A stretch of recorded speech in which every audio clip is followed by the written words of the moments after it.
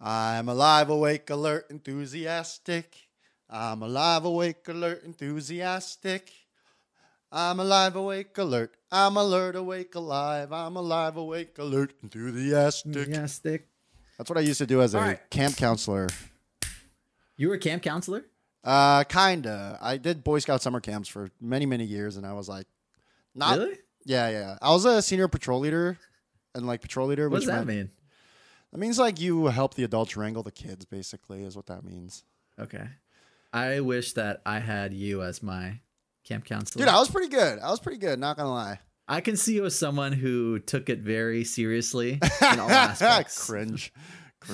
No. That I respect someone who is putting in the time to raise the youth and model them. Yeah, I think you're right. I mean, like, I took student government in high school super seriously, just like I kind of took AK Sci, like our AK Sci. Yeah, our BizFrat too seriously for a while. But I mean, look, like I seriously valued the community and the mentorship and the lessons that all these organizations like were able to. Student government is a glorified like pep rally popularity contest, but like Boy Scouts and like AK Sci definitely did have their positive things. I used to lead a lot of like campfire cheers and stuff like that. I recently. Oh, do you remember any? Oh yeah, I remember, like, you know those memories that pop up in like 4 a.m. or like in the shower and you just like cringe to yourself. Yeah, there was one I remember that was distinctly like kind of problematic. I remembered screaming it to like 400 young like white children in Pennsylvania. And it, like, I'll scream it because, you know, it's not racist against anybody other than Italians. Oh, Italians. Okay, we're cool with being racist to Italians. It's not even racist, but it's just racial. You know what I mean? It okay, goes, well, what is it? It goes, eh, diddly bop. I got to get back to my shop. And like after everything, I sell. Yeah, they repeat. Yeah, I go, eh, diddly bop. The kids go, eh, diddly bop. Hey, diddly bop. I gotta get back to my shop.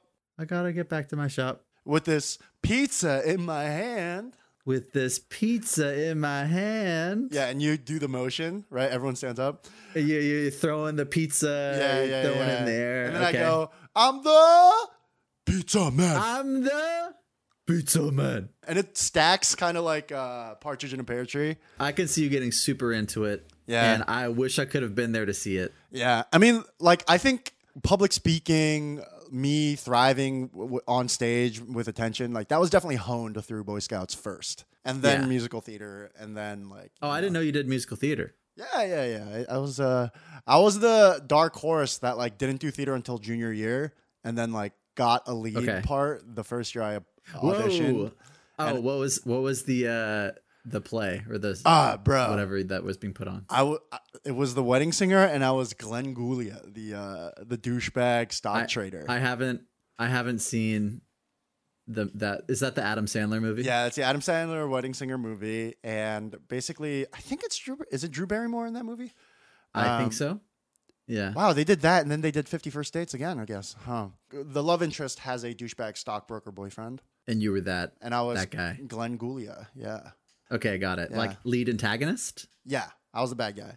Okay, got it. Okay. Wanna be somebody? It's all about the green. That was my song. Oh, so it's also a musical. Oh yeah. The Wedding Singer the musical. Oh, when it's your wedding day and the music starts to play, I can guarantee. And the rest I can't sing because of copyright reasons. I'm gonna cut you off right there. Love will find you. It's great. Stephen Lynch did it. Wow, what a theatrical opening. I am not shying away from it. Dude, I wish I could have seen it. I know that's you in your element. Like, oh yeah. Leading a chant is like, the funny part is that's you in your element, and that is the opposite of Nikki's element. Yeah. Both leading and participating in a chant. Oh my God, I'm dying just imagining her even.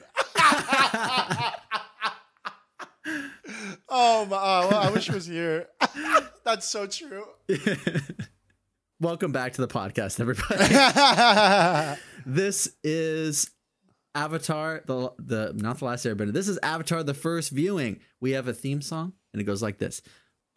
Season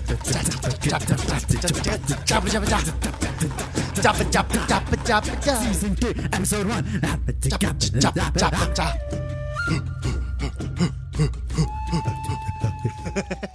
If you've been listening to the more recent episodes, I like to get a little bit of the... No, I know. I love it. Welcome back, everyone, to Avatar: The First Viewing. This is the podcast where first-time watcher of the show Avatar: The Last Airbender goes through and watches the entire series from start to finish alongside an Avatar expert. I am your Avatar expert, Eli. And I am your Avatar newbie, Peter. Season 3 is going to be smoking. Smoking because it's the fire. Book of Fire. It's going to be smoking. And man, this first episode certainly was fiery, certainly was smoking. Mm-hmm. It was a statement episode, man. It was like a in your face, like strap yourselves in, boys. Like, yeah, you know, this one's going to be a banger. Like they really it was a bold first episode and I really, really liked it. Mm-hmm. And it intentionally signaled a lot of what's to come. And it set the tone for Book of Fire, set the tone for a lot of themes. Yeah, I'm so excited to talk about it. Yeah, dude. I think we should just hop right into the newbie recap. So, newbie, why don't you give us a little recap? Yep. All right, let's do it. Newbie recap. Let me think about it. So, oh man, the way they hooked the episode starting was really good too. So, it's like, what is the thing that like people say when a script opens? Interior. Yeah, interior. Yeah. Interior Fire Nation ship. Interior Fire. Yeah. Interior Fire Nation ship. So Aang wakes up with curly-ish hair. Yeah. Right? Inside a Fire Nation ship, which is wild because like season 2 ended with them flying on Appa. So it's like, whoa, what's going on here? And I thought it was a really good hook, even though like it ends up that it's not that crazy. So Aang wakes up on a Fire Nation ship that Katara and Sokka's dad has commandeered, that they've like kind of stolen and they're sneaking around on so that they don't get attacked by Fire Nation people. Aang realizes that he's been out for like 3-4 weeks. They say a few weeks. And they do this like catch up of what's happened in the last few weeks. And basically the Dai Li has torn down the walls to the Ba Sing Se, allowing Fire Nation troops to really come in and militarily take over the entire city. You see those animated tanks come in. You see the stormtroopers like marching in the streets. Azula and Zuko have been welcomed back into the fold Which of you the Fire predicted. Nation. You said he's going to do his homecoming tour. And he comes and there's a huge audience. Yeah. There's this like very, Star Wars German, like big on the scaffolding, like looking down at the imperial militaristic like lineup of people cheering. They have their homecoming. Big points. Azula and Zuko have this tension because I think Azula is suspicious that the Avatar is still alive. Oh, everyone thinks the Avatar died because Azula struck him down. Mm-hmm. And the Aang Gang are intentionally keeping it a secret that he's alive. Ba Sing Se fell, so they can't attack during the solar eclipse with like huge military forces. So they're trying to do this like sneaky thing because now they have this secret weapon of like surprise. The Avatar is actually still alive. Mm-hmm. And Sokka has this like plan brewing with the Water Nation ships. And then Azula thinks that Aang is still alive. Zuko says, no, he's for sure dead, even though he had a flashback to Katara saying, like, I have this special North Pole water that can save people. Zuko confronts his dad, and we see the Fire Nation Lord Ozai's face for the first time. Yeah.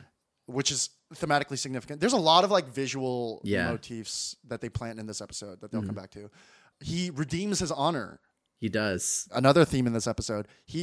Explicitly, they say, like, oh, your honor has been redeemed. Welcome back. His dad says, I'm proud of you for so many different things, right? It's like a complete 180 of everything that Zuko's wanted.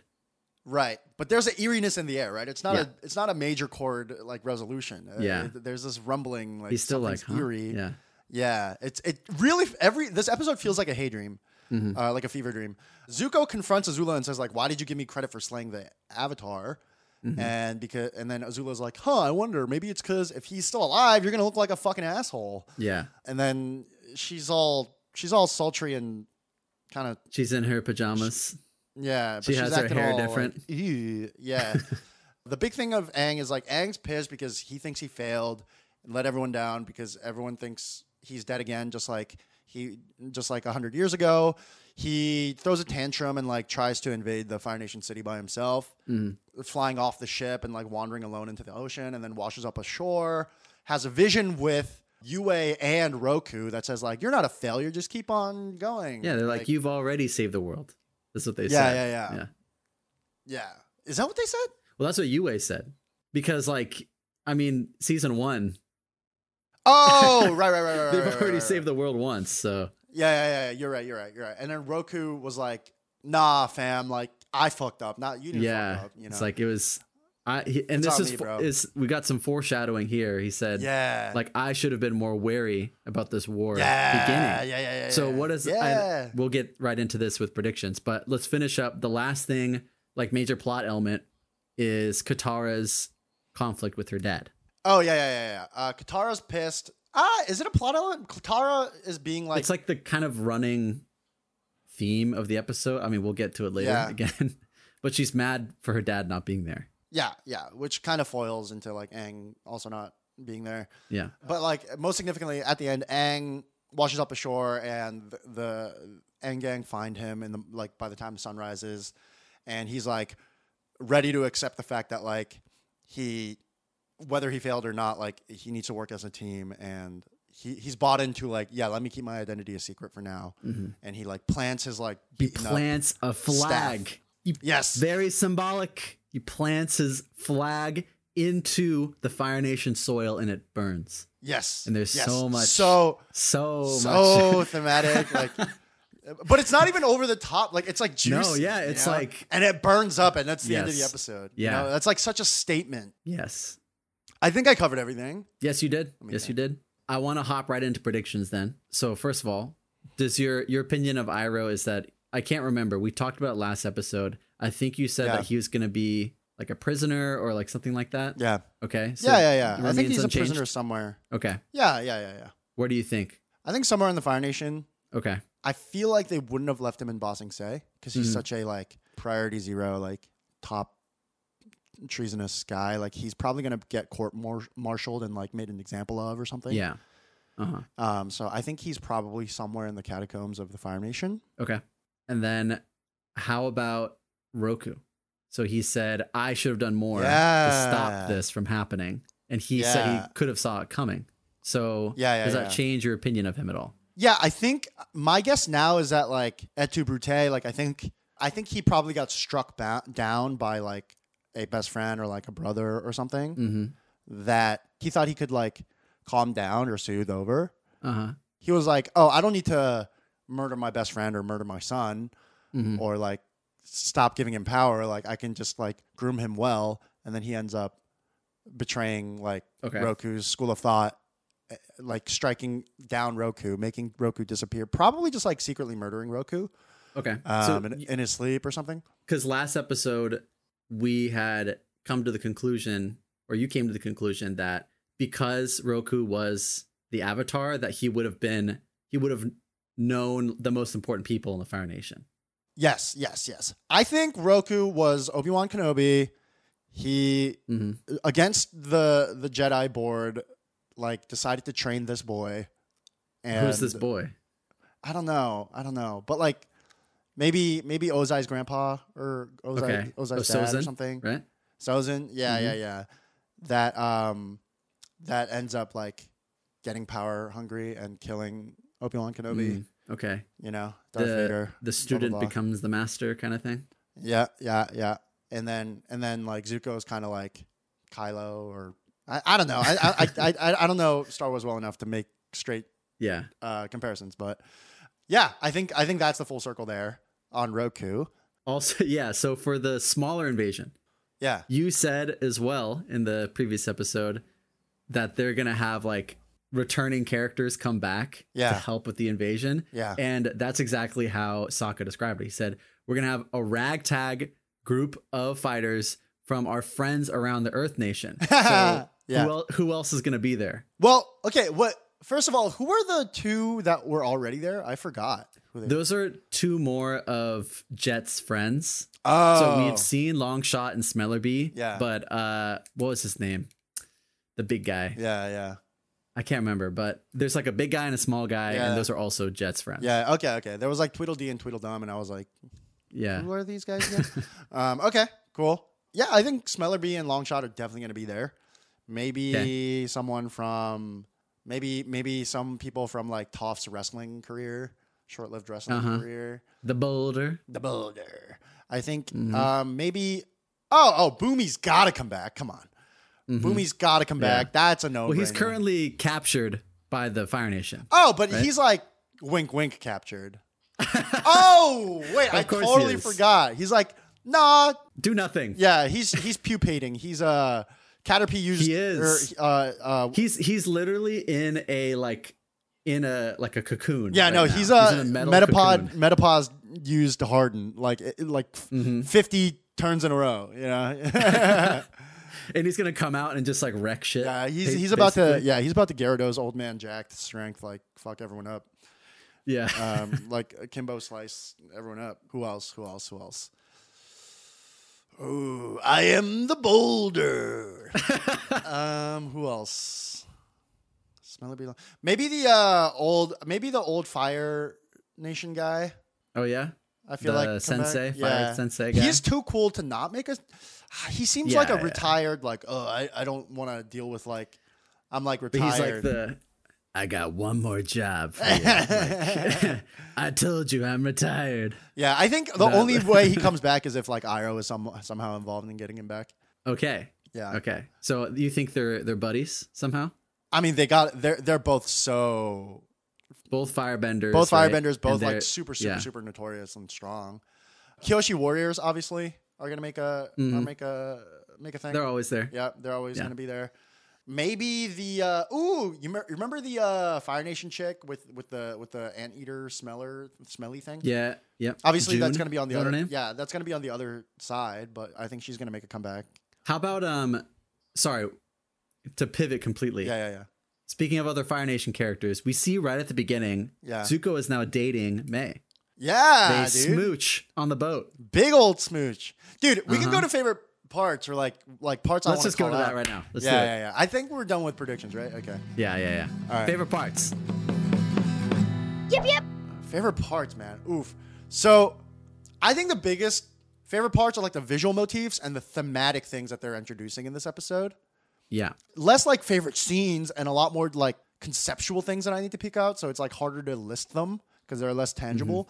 But the big thing is like we see Aang angry and fired up for the first time, right? And he starts to sound a lot like Zuko when he's like, I gotta reclaim my honor. Yeah. It's like, is there anything that you need? And it's like, my honor. I gotta reclaim my honor. And that same scene, it goes from him looking his eye, and then it transitions to Zuko's eye. Yeah. Right after he says that. Yeah. Very directly, like foils them, like visually, of Zuko walking into the Lord Ozai's chambers, and then getting his honor back. In that exactly, scene. Yeah, they use the same language as well. You've redeemed your honor, right? So they're talking about like honor and justice. I think the big theme that I really resonate here, it's not a critique, but like I just wish life was like this, where like they're like, hey, there's this like unresolved like big trauma thing that'll take 10 years of therapy in modern day to like resolve, but like we're gonna resolve it and like we're gonna come back to it in 3 scenes and we're gonna resolve it. One of it is like Katara's daddy issues, where she like, oh, I have this issue with you and I know exactly how to articulate it and I'm releasing it and communicating about it. Like, and then the second thing is Aang like internalizing his pain and his failure. I think I very much resonate with this, where like my perfectionism and like, it's like, I feel like I have to be perfect. And if I'm not, I fucked up and therefore I'm not deserving of love. Oh, that's what it is. Like deserving of love and like thinking that you have to be perfect to deserve love. Yeah. Kind of thing. Cause like what Aang did is like, I failed, therefore I am not worthy. And therefore I need to isolate myself and push everyone away until I deserve their help and camaraderie and support. Yeah. Therefore, I will do something less optimal and stupid, like go flying into the Fire Nation alone. Like that's not good for anybody. And I think like I can think of a million ways that I've done this in life, but like the main example that I came up with is like, hey, I did this startup and like the startup didn't go the way that I wanted, like gloriously. Mm-hmm. So therefore I can't reach out to my friends and like rebuild a community until I've by myself proven that I can get my finances, my mental health, my career back on track. Yeah. And it's like, no one's counting, like no one's keeping score of that, dude. Like, and also like my friends are like, dude, why haven't you reached out? Or like, I miss you. Exactly. It's no, your friends in their mind are not at all thinking about, oh, this guy, he's no longer doing his startup. What's going on with him? It's just like, I want to see Peter. That's all they're thinking. Yeah. Yeah. And it's like, why wouldn't I? They're like, yeah, like we want you to do better. That's why we should hang out and talk and support each other. Yeah. And like, same with Aang. Like, we tell ourselves these lies of like, if you truly wanted the best for the world and everybody, you would do what's most effective and optimal, which is like strategize together and like work together to achieve that goal. Not, oh, like I gotta do it myself. And I think a lot of like Eastern generational trauma is like this, where like you kind of like self-indulgently like romanticize like suffering. Okay. Because you're like, oh, like I have to put the suffering on my back. Like, I see my dad doing this a lot. Right. He does that one does that so that they can save others or help others in some way. Is that the driving motivation, or what do you think? Or I think it's performative for yourself. It's like, I am noble because I am suffering so much. Okay. And I am taking on the suffering so that others can be saved and be good. Mm-hmm. But meanwhile, like, no, if you just like, you don't have to be miserable and water surf in the middle of a stormy ocean by yourself. Like, no one asked you to do that. Yeah. Like, you're not like helping anybody doing that by doing that. You should have just like enjoyed the night in a cozy Fire Nation ship, strategized and like gathered your wits about you and gathered resources and like strategized and helped each other to actually do something effective. And I think that's reminiscent of like how I think more so men feel this. I think it's a little bit gendered. I think it probably manifests as well. Like women have this too, but maybe it manifests slightly differently. But like this need to like achieve some sort of like perfection or accomplishments all by yourself. And then you can come back to the tribe for love and adoration. Right. I really went off on a tangent here, but I think that's like the biggest theme of this episode. Yeah. So I wanted to call that out. Okay. Let me talk about the other things that I really liked. Lord Ozai's face is introduced for the first time. And I really like that they had this really close-up shot of it, and they intentionally made it like not a Disney villain. They made it very like handsome and symmetrical. Yes. And I think that was like a very intentional thing. And I think he looks kind of pretty. Yeah. and I think that's what makes this show like more complex than like bad guy looks ugly. Yeah, exactly. Or like monstrous, you know? Because his silhouette kind of always did have this like demonic non-human factor. Yeah. But they're making the villain more complex, and I really like that. The bending. Oh, favorite parts. The bending. This is another way that they're signaling that like the battles that are to come and the stakes are higher. Toph casually like scrunches the metal of the ship and like causes the steel bridge between the two Fire Nation ships to crumble. Katara steam bends like a huge cloud around them. And she also cool. like she ice bends to plug the hole that got harpooned into their ship. And she also like huge like wave bends the ship away from them. This is as big as Aang in episode 1, season 1, like when he like accidentally avatar states for the first time. Yeah. In the show, and explosive. These are like not tectonic, but like landscape changing levels of waterbending. Yeah. Like she's so powerful now. Yeah. And she has her like cape on. It kind of makes her look like more superhero-y. Her like red Fire Nation cape. This is like boss level. This is like intense shit. This is like Yoda. This is like Yoda level, you know, like the equivalent of that would be like Iroh. The equivalent of that would be like a dozen Dai Li like earth bending the wall down, you know? She's so powerful. And I think in the coming Navy battles to come, like she's going to be able to like sink ships. That's fucking crazy. A lot of the visual motifs, I think him planting his burning Air Nation like glider, which he so cherished throughout the entire show, is one. Him tearing down the Fire Nation flag in his chambers. Ozai's face. What else? Oh, dude, the old ladies.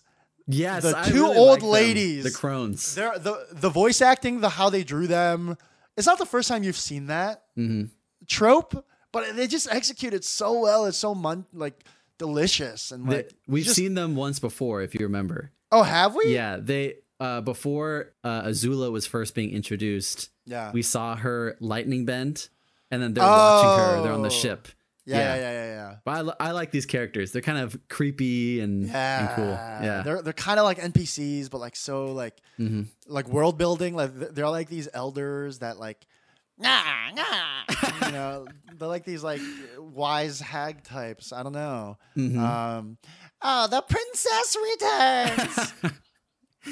And Prince Zuko, welcome Prince Zuko back to the Fire Nation. Yeah. Oh, like you said, Mai and Zuko just casually smooch. If you remember, season 1. Oh, another aspect of the show that I'm really appreciating is that they age the characters super organically and super well, right? Season 1, it's do you want to go penguin sledding with me? Girls have cooties. Let's play with big old Lego blocks. And now they're I've been into Legos lately. Now it's oh, let's play with Lego Technics, and I'm not even gonna make it a thing that we smooch. It's a casual smooch, you know. And I think that signals it really well. Yeah, and also Katara, the way that Katara is feisty and shitty to her dad is it's that feel when you go to a friend's house in middle school and they're yelling at their dad and you're really awkward. Because the first couple times she does it, her dad is just coming to be nice and is "Hi, I'm." Nice to meet you, Aang. And she's just being so sassy. She's just obviously he would already know that. I just said dad. Yeah. He's okay, chill. Yeah. He's okay. He's being very understanding. Yeah. Yeah. And it's very puberty, middle school-esque. Dad, get out. But also he did abandon her. Not really, but. He did. I think I should talk about my favorite things. Yeah. What are your favorite things, bro? I think Katara's moment with her dad was really good specifically because the voice acting. She's crying while she's talking to him, and sometimes they'll do this in the show and it's not very convincing, but this was much more convincing than it usually is. I agree. I'd agree with that. And I like that moment. I like how they set it up as well. This is the first time that you hear Katara saying I need you. She's always being very selfless. Yeah. She's being vulnerable. Yeah, and it reminded me of why I really like this episode. I can compare it to something I didn't like. So I was trying out this game called Horizon Forbidden West, and I had to put it down. I played a bit. Wow, that bad? I put it down. I played the first one. I actually liked the first one. I think I can't play these games anymore. They're just huge and sprawling, and there's so much. And I'm it's too much. It's too long. Yeah. I still got to play Breath of the Wild, but anyway. Yeah, that's its own. There's the shining examples are Elden Ring and Breath of the Wild that take something familiar and then make it more. Yeah. Horizon isn't really doing that, but okay. What turned me off is that the main character you play, and I played for probably 3 hours, maybe more, but she's constantly the setup for the story is that she just suddenly left and is I have to go east I have to go west and go help or go save the world over here. Yeah. And then you run into old friends along the way and they're how come you didn't say goodbye? And she has such a savior complex. She's always I'm sorry, I can't do this right now. I have to go save the world. And she's constantly saying that to everyone. You're actually being an asshole to your friends. Can you say you're sorry at least? And then she won't even say that. And I'm I don't like this character. I don't really want to play this character. Oh man, that's so interesting. And I get that plots have maybe that resolve sometime in the future, but you give me a hint that it's gonna change or something. I don't know. I'm is it gonna be like this the whole time? Because if it's gonna be, I don't want to play it. Yeah. Oh, I'm sick of characters like this, and I love that you can have characters that in Avatar that will admit their weaknesses, it just makes them so much more relatable. And that's why I really like the scene of Katara usually has it together in that, well, she can lose her shit sometimes, but like in this, like her emotions, she's like more upfront with them. Yeah. And like she's kind of been not sharing this, like she hasn't admitted this to Aang. Yeah. At this point, like, don't leave because like I don't want you to leave me. Yeah. And she admits that to her dad. And I thought that was powerful. And I just like seeing that out of her character. It's just so healthy. The show doesn't like harp on it really. Yeah. Because it's more focused about Aang's relationship with Katara rather than Katara's relationship with Aang. Yeah. And this is not the first time, but it's like one of the few times so far that you're getting some of that. Yeah. Yeah. And that's my favorite scene. That's really the only one I want to talk about because other stuff I want to talk about in the bogus thesis. I see. Yeah, I really like that scene, man. It's so healthy. It's her, just to jog everyone's memory, like, she says, I completely understand that you had to leave and why you had to leave and that it was the right thing to do. But why do I still feel this way? Why do I still feel, like, abandoned and, like, sad? And I think, like, you know, as I'm getting older and I'm doing work on, like, my shit with, like, my daddy issues and stuff, I like, really resonated with that where it's, like, at first, it's like I like resent my parents for like not being there enough or like not doing something or not XYZ. And then as you get older, you're like, oh, I kind of get that it was hard to do that. But then like you still hang on. I still hang on to it because it's like it doesn't mean that like what you felt as a child was invalid per se, right? Like you still need to process that. And I think like having drinks with my dad and like talking through that shit like was super helpful, super healthy. You know? Yeah. I mean, words of wisdom for later, like. Drink and talk shit out with your dads, I guess. Oh yeah. So it's some one-on-one time. Yeah. Is always so helpful with your parents. Yeah. Do you want to do critiques or what do you want to do? Oh yeah, critiques. I forgot about critiques. So yeah. Yep. I actually have a couple nitpicks this episode. Okay, yeah, go ahead. All right, that's such a nitpick, but I really didn't like the fact that like the Earth Nation King literally just decided to fuck off and like have like a eat, pray, love journey with his bear. Like, what's the bear's name? Bato or Nesquik or something? Like, I don't remember. Bato is not. That is one of their uncle. I think. Uncle is Bato. Yeah. They like the Earth Nation King. Like, I don't. That kind of took me out of it. Like, I feel like, yes, he's like such an NPC and like he's not necessary, but I feel like you could have just like shoved him in a corner. Like, really, the world's falling apart and like Bossing Say fell under your watch and you're gonna like go on a backpacking trip with your bear. like, come on, bro. The creators really said like we're done with this character. Yeah, yeah. And don't ask us about him anymore. Even the animation that they did with it was like. Kind of an afterthought. Kind of goofy. Yeah. He just exploded out of his like king clothes and like he was wearing like traveler clothes. Yeah. That was one. Critiques. I got a critique. All right, you do one and I'll do one. Okay. My critique is like, toss Toph onto the enemy boat. It's down in 10 seconds. Oh yeah. Like true. she can metal bend. Like she can just bottom out the boat easily. Yeah, for real. Just create a ton of holes in it. Yeah. Right? Like the other firebenders, they can throw their rocks, use their weapons. Yeah. But Toph can just bend them, like create holes in the metal. Yep. Right? And then also I feel like Katara, like you can make a wave, you can make a whirlpool, you could do 100 things. You're on water, right? You do 100 things to like get this boat off of you. That was my only critique. Yeah, that's a fair point. I get that they need to save that, but like, yeah, why don't you just like one shot these ships? It seems super possible, like based on literally the things they did. Okay, so I have like other really nitpicky critiques. Yeah. No, I want to hear them. Like they were fighting each other on like Fire Nation ships. How did Toph aim? Right, like because she can't. Yeah, she can't. That was the next thing I was gonna say. Because she can't see. Yeah, she can only see. She can't see through water. She can only see it if it's connected to the ground that she's standing on. Exactly. So in theory, she can see everything in the ship. In her ship, yeah. Yeah, but not the other ship.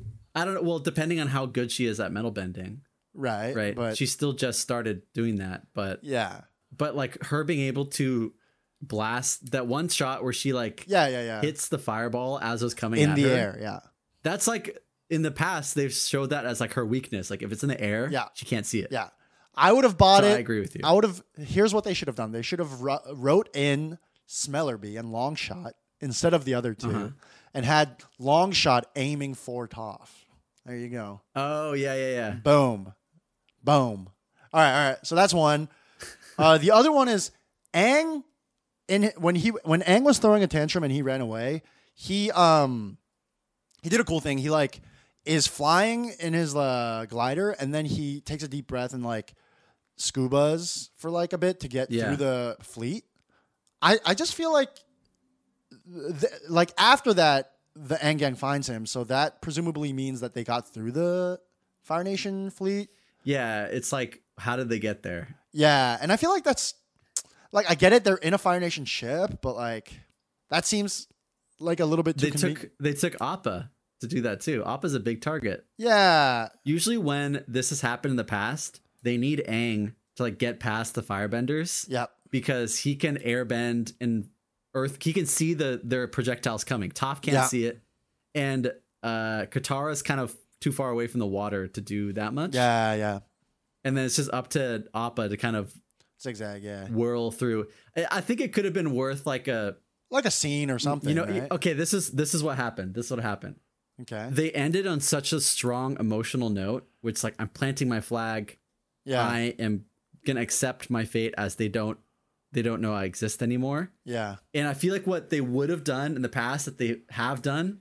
Yeah. Is it like, wait, how did you get here? And then there's this like 5-second scene of them being like, ah, and they're on Appa and just like narrowly alive. Yeah. But that would have killed the mood at the end of the episode. Yeah. Maybe they'll explain in another episode. But yeah, I thought that was a little bit odd. And then the one last thing, I think this is less of a, I wouldn't necessarily recommend they do it another way. I just think I think Zuko's a little bit dense. Time and time again, he just like shows his cards to everybody. Yeah. I think like the fact that like right after he talked to his dad, he goes to Azula's bedroom and says like, why would you reveal it? Like, what is your motive? Tell me all the cards that you're holding, because here are my cards. And then like people like Azula just run laps around him because they like keep their cards close to their chest, you know?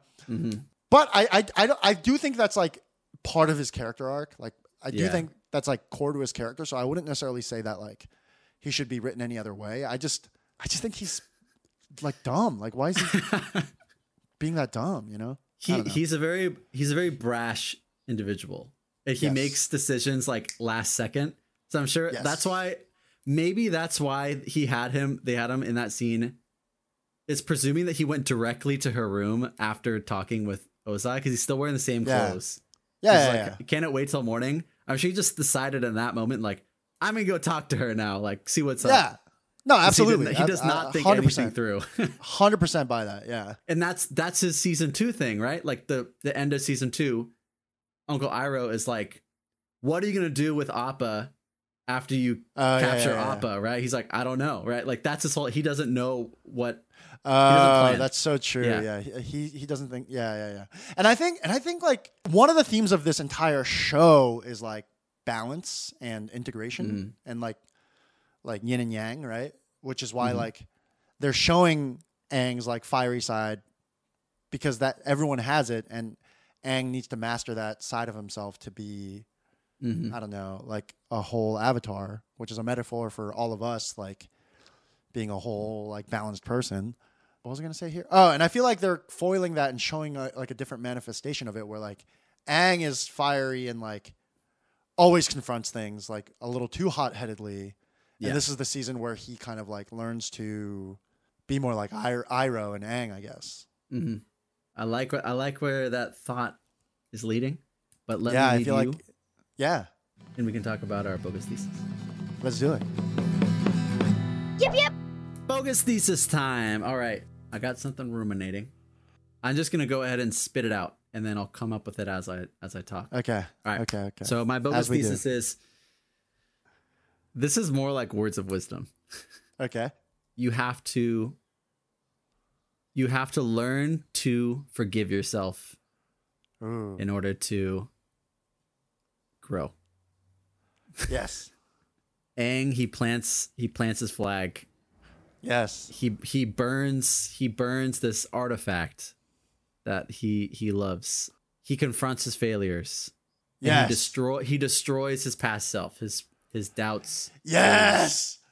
His fears, some of them. And his something. You have to let parts of your past self burn. Yes. Yeah, that's better. You have to let part of your past self burn. We have to be able to do this as people. Yes. We can't hang on to what ifs and how you would have done things differently. The past it no longer is. You can't, there's no changing it. There's no point in ruminating on it. That's just you math. Can't change what happened. Aang, he suffered a defeat. He's doing his future actions based on his defeat and not on now. You have to focus on now. What can I do now? Not about how do I resolve something that I can't change. And that's my thesis. It's a great thesis. It's great words of wisdom, actually, you know? Yeah. I think like it's not about you, man. Is like how I summarize that in my head. It's like people care about results. Like people don't care about you like lashing. Like no one cares that you like punish yourself because you failed. Like, you know? Yeah. What's your thesis? All right, bogus thesis. I'm gonna say, fuck, dude, I'm coming up blank today. I feel like we had a pretty good run. You got it. I feel like we had a pretty good run. I guess that's the end of the podcast. That's pretty good run. Anyways, let's just end it here and see you never. Oh God, that would be terrible. That would be the worst prank ever. Okay, my bogus thesis is gonna be that the Aang gang is enabling Aang to be shitty. But let me rephrase that. Like, it's unrealistic that Aang like threw the tantrum and then like didn't really have to suffer for it because he literally is being enabled by a ghost and the moon and his friend group to be. They're enabling him and like subconsciously saying that it's okay that he threw a tantrum and ran away by like going to come find him, and he didn't get hurt by it. And it actually, when we do this in real life, people develop a learned behavior to victimize themselves and self-lash themselves to get support and self-importance and a sense of importance and affection. Therefore, it is bad, and they should have let Aang like stranded and like find themselves. I don't agree with this thesis at all. I don't think that's what happened. I don't agree with this thesis. I just wanted to think of one that was bogus as fuck. Did I deliver? Evil season 3. That was that. Guitar being like, no, let's leave him. That was a chaotic evil thesis for sure. Aang doesn't need us. He'll come back. It's like if Aang really cared about us, he's the Avatar. He can come back by himself. Yeah. How many times have we saved him? He's big and strong and powerful. Yeah. Toughen up, big boy. Why aren't you're not being man enough, huh? Why don't you be a man? Huh, Aang? Yeah. Be a man and solve Imagine your if Katara problems. was like that. If Katara was like that, Aang would not have made it this far. Aang would be the dark Avatar. Yeah. There's a strong theme amongst all like hero savior men stories that they just have like a mommy nurturing type. What's another example? Like most shonens have like a Sakura, like a female like is nurturing that type. Is that Naruto? Yeah, that's Naruto. But wait, by the way, what can you very very briefly, like I'm talking one paragraph, Yeah. just generally explain what Naruto is? I don't understand it at all. To show about ninjas. Okay. No, I'm just kidding. And No, so it's just but they have so magic. yeah, so they have ninjutsu and genjutsu and taijutsu. Like, okay, I won't go into the power structure, but like you get it. Like, it's a shonen 900 where episodes. people have powers and like you do shit, right? And what's the overarching like plot? Yeah, it's just So they power up, they learn more. most good shonens, they kind of like the show levels up, right? It goes from like school, like being good in ninja school, to like being a good ninja assassin troop and like having a riff amongst his best friend. But then it goes to like geopolitics of like nation tribes, like ninja tribes. Okay. And then like it kind of expands into like how kind of like sports team rivalries of like, oh, my ninja tribe versus your ninja tribe and like who's better, right? And then it expands into geopolitics of like, oh, these ninja clans are mercenaries for these bigger, wealthy, resource-rich countries. Okay. And like the geopolitics of that. And similar to Avatar, like one is more imperialistic, one is more like land rich, one is more nomadic. Okay. Like they have these kind of different dynamics. But what is the like overall like goal? Like what is the, or is there too much that there's no simple answer to that? There's like Aang. So okay, yeah, the Avatar, like he needs to save the world, right? Naruto, it's more so like, yeah, like eventually it gets to like Naruto needs to save quote unquote the world from the bad guy Madara, who is like from like this super powerful clan and is like this like immortal bad guy. And then like it brings like all these four tribes together to is it the same show? Ninjutsu, it brings like Taijutsu and Genjutsu together. Kinda. But there's like the village hidden in the leaf, the village hidden in the mist, the village hidden in the clouds. Like I think I get. That's all I need to know. Yeah. But so like there's a big bad, and then what's like the Naruto is the main character's name. Yeah, and he has a rival, Sasuke. Yeah. Satsuke. Yeah. Okay, and they're rivals, and like they're trying to one up each other, and they fight sometimes, but they're end of the day they're friends. Yeah. Kind of. Yeah, that's about right. Okay. That's about right. All right. And then they eventually have to work together because there's the big bad, and then they defeat the big bad, and then God damn. Yeah. It is that simple, I guess. Okay, all right. That's basically what I want to know. Yeah. But at the end, I do think like they do a really good retelling of like Cain and Abel. Okay. And it's like a Cain and Abel story. It's like it is pretty biblical, like Judeo-Christian biblical, like. Really?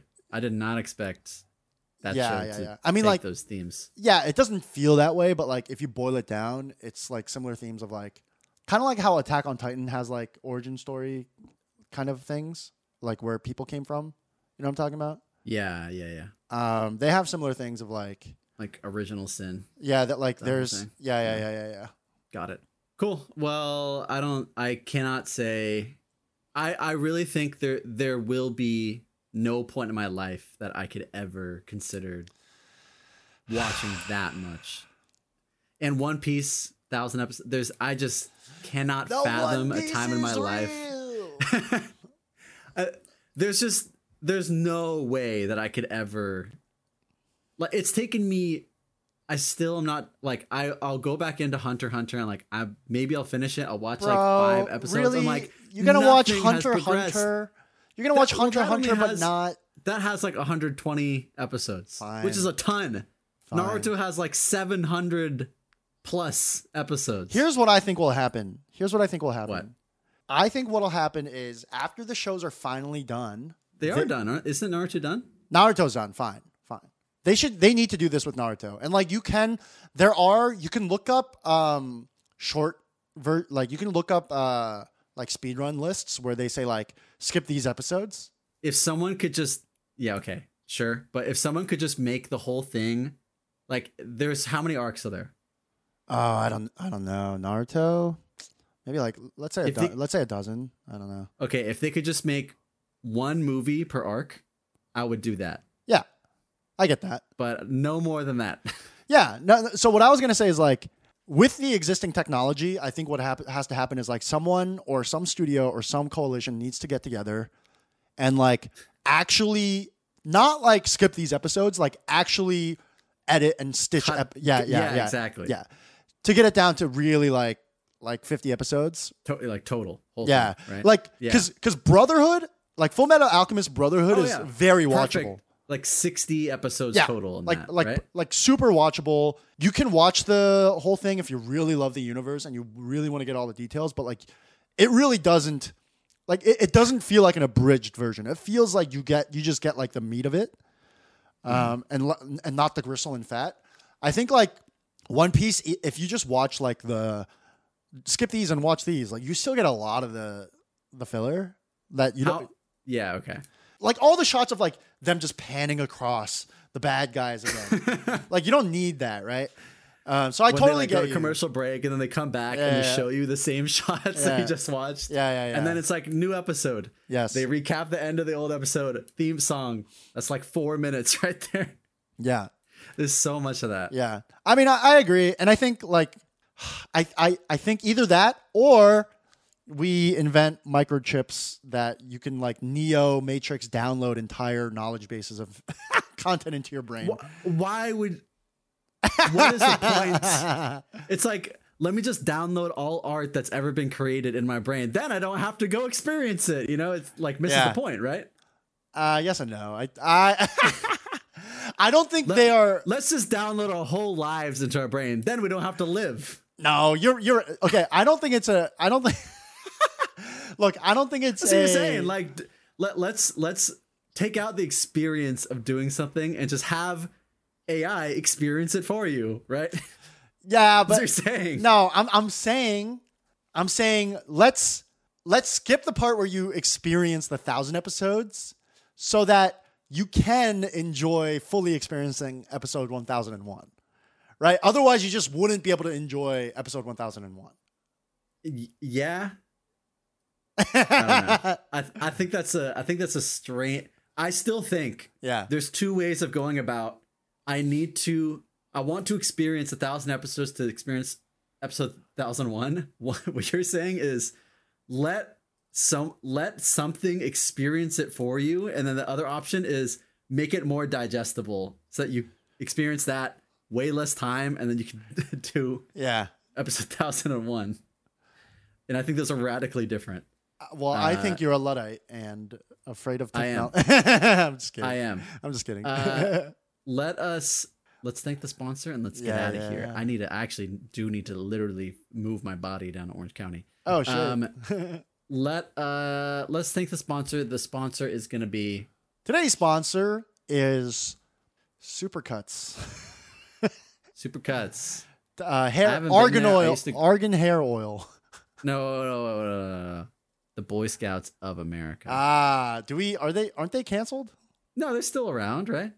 No, but I thought like, popular opinion was that they're canceled. Because the whole troop leader, I don't know if it's a pedophilia thing or a gender thing.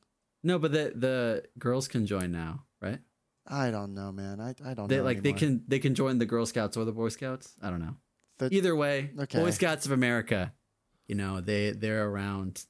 Hey, they have chance. Yeah. They have chance. If you like chance, Boy Scouts of America. Thank you, Boy Scouts. You have really cool shorts. I love your shorts. Thank you. I do like our shorts. They're very. I might actually cop some of those. I need some shorts. Do it, man. The zip offs. The zip offs. Oh good. Yeah, dude. They're really cool. I'm trying to gear for the summer. Cool, keep my body cool. I see. Anyways, thank you guys for watching yet again. We have a lot coming, season 3. I'm excited to watch it. I'm sure Peter is even more. I'm so excited. Peter, why don't you let us off some words of wisdom? Yeah, I said it before and I'll say it again. Your parents, talk to them and just let them know how you feel. No judgment, no blame.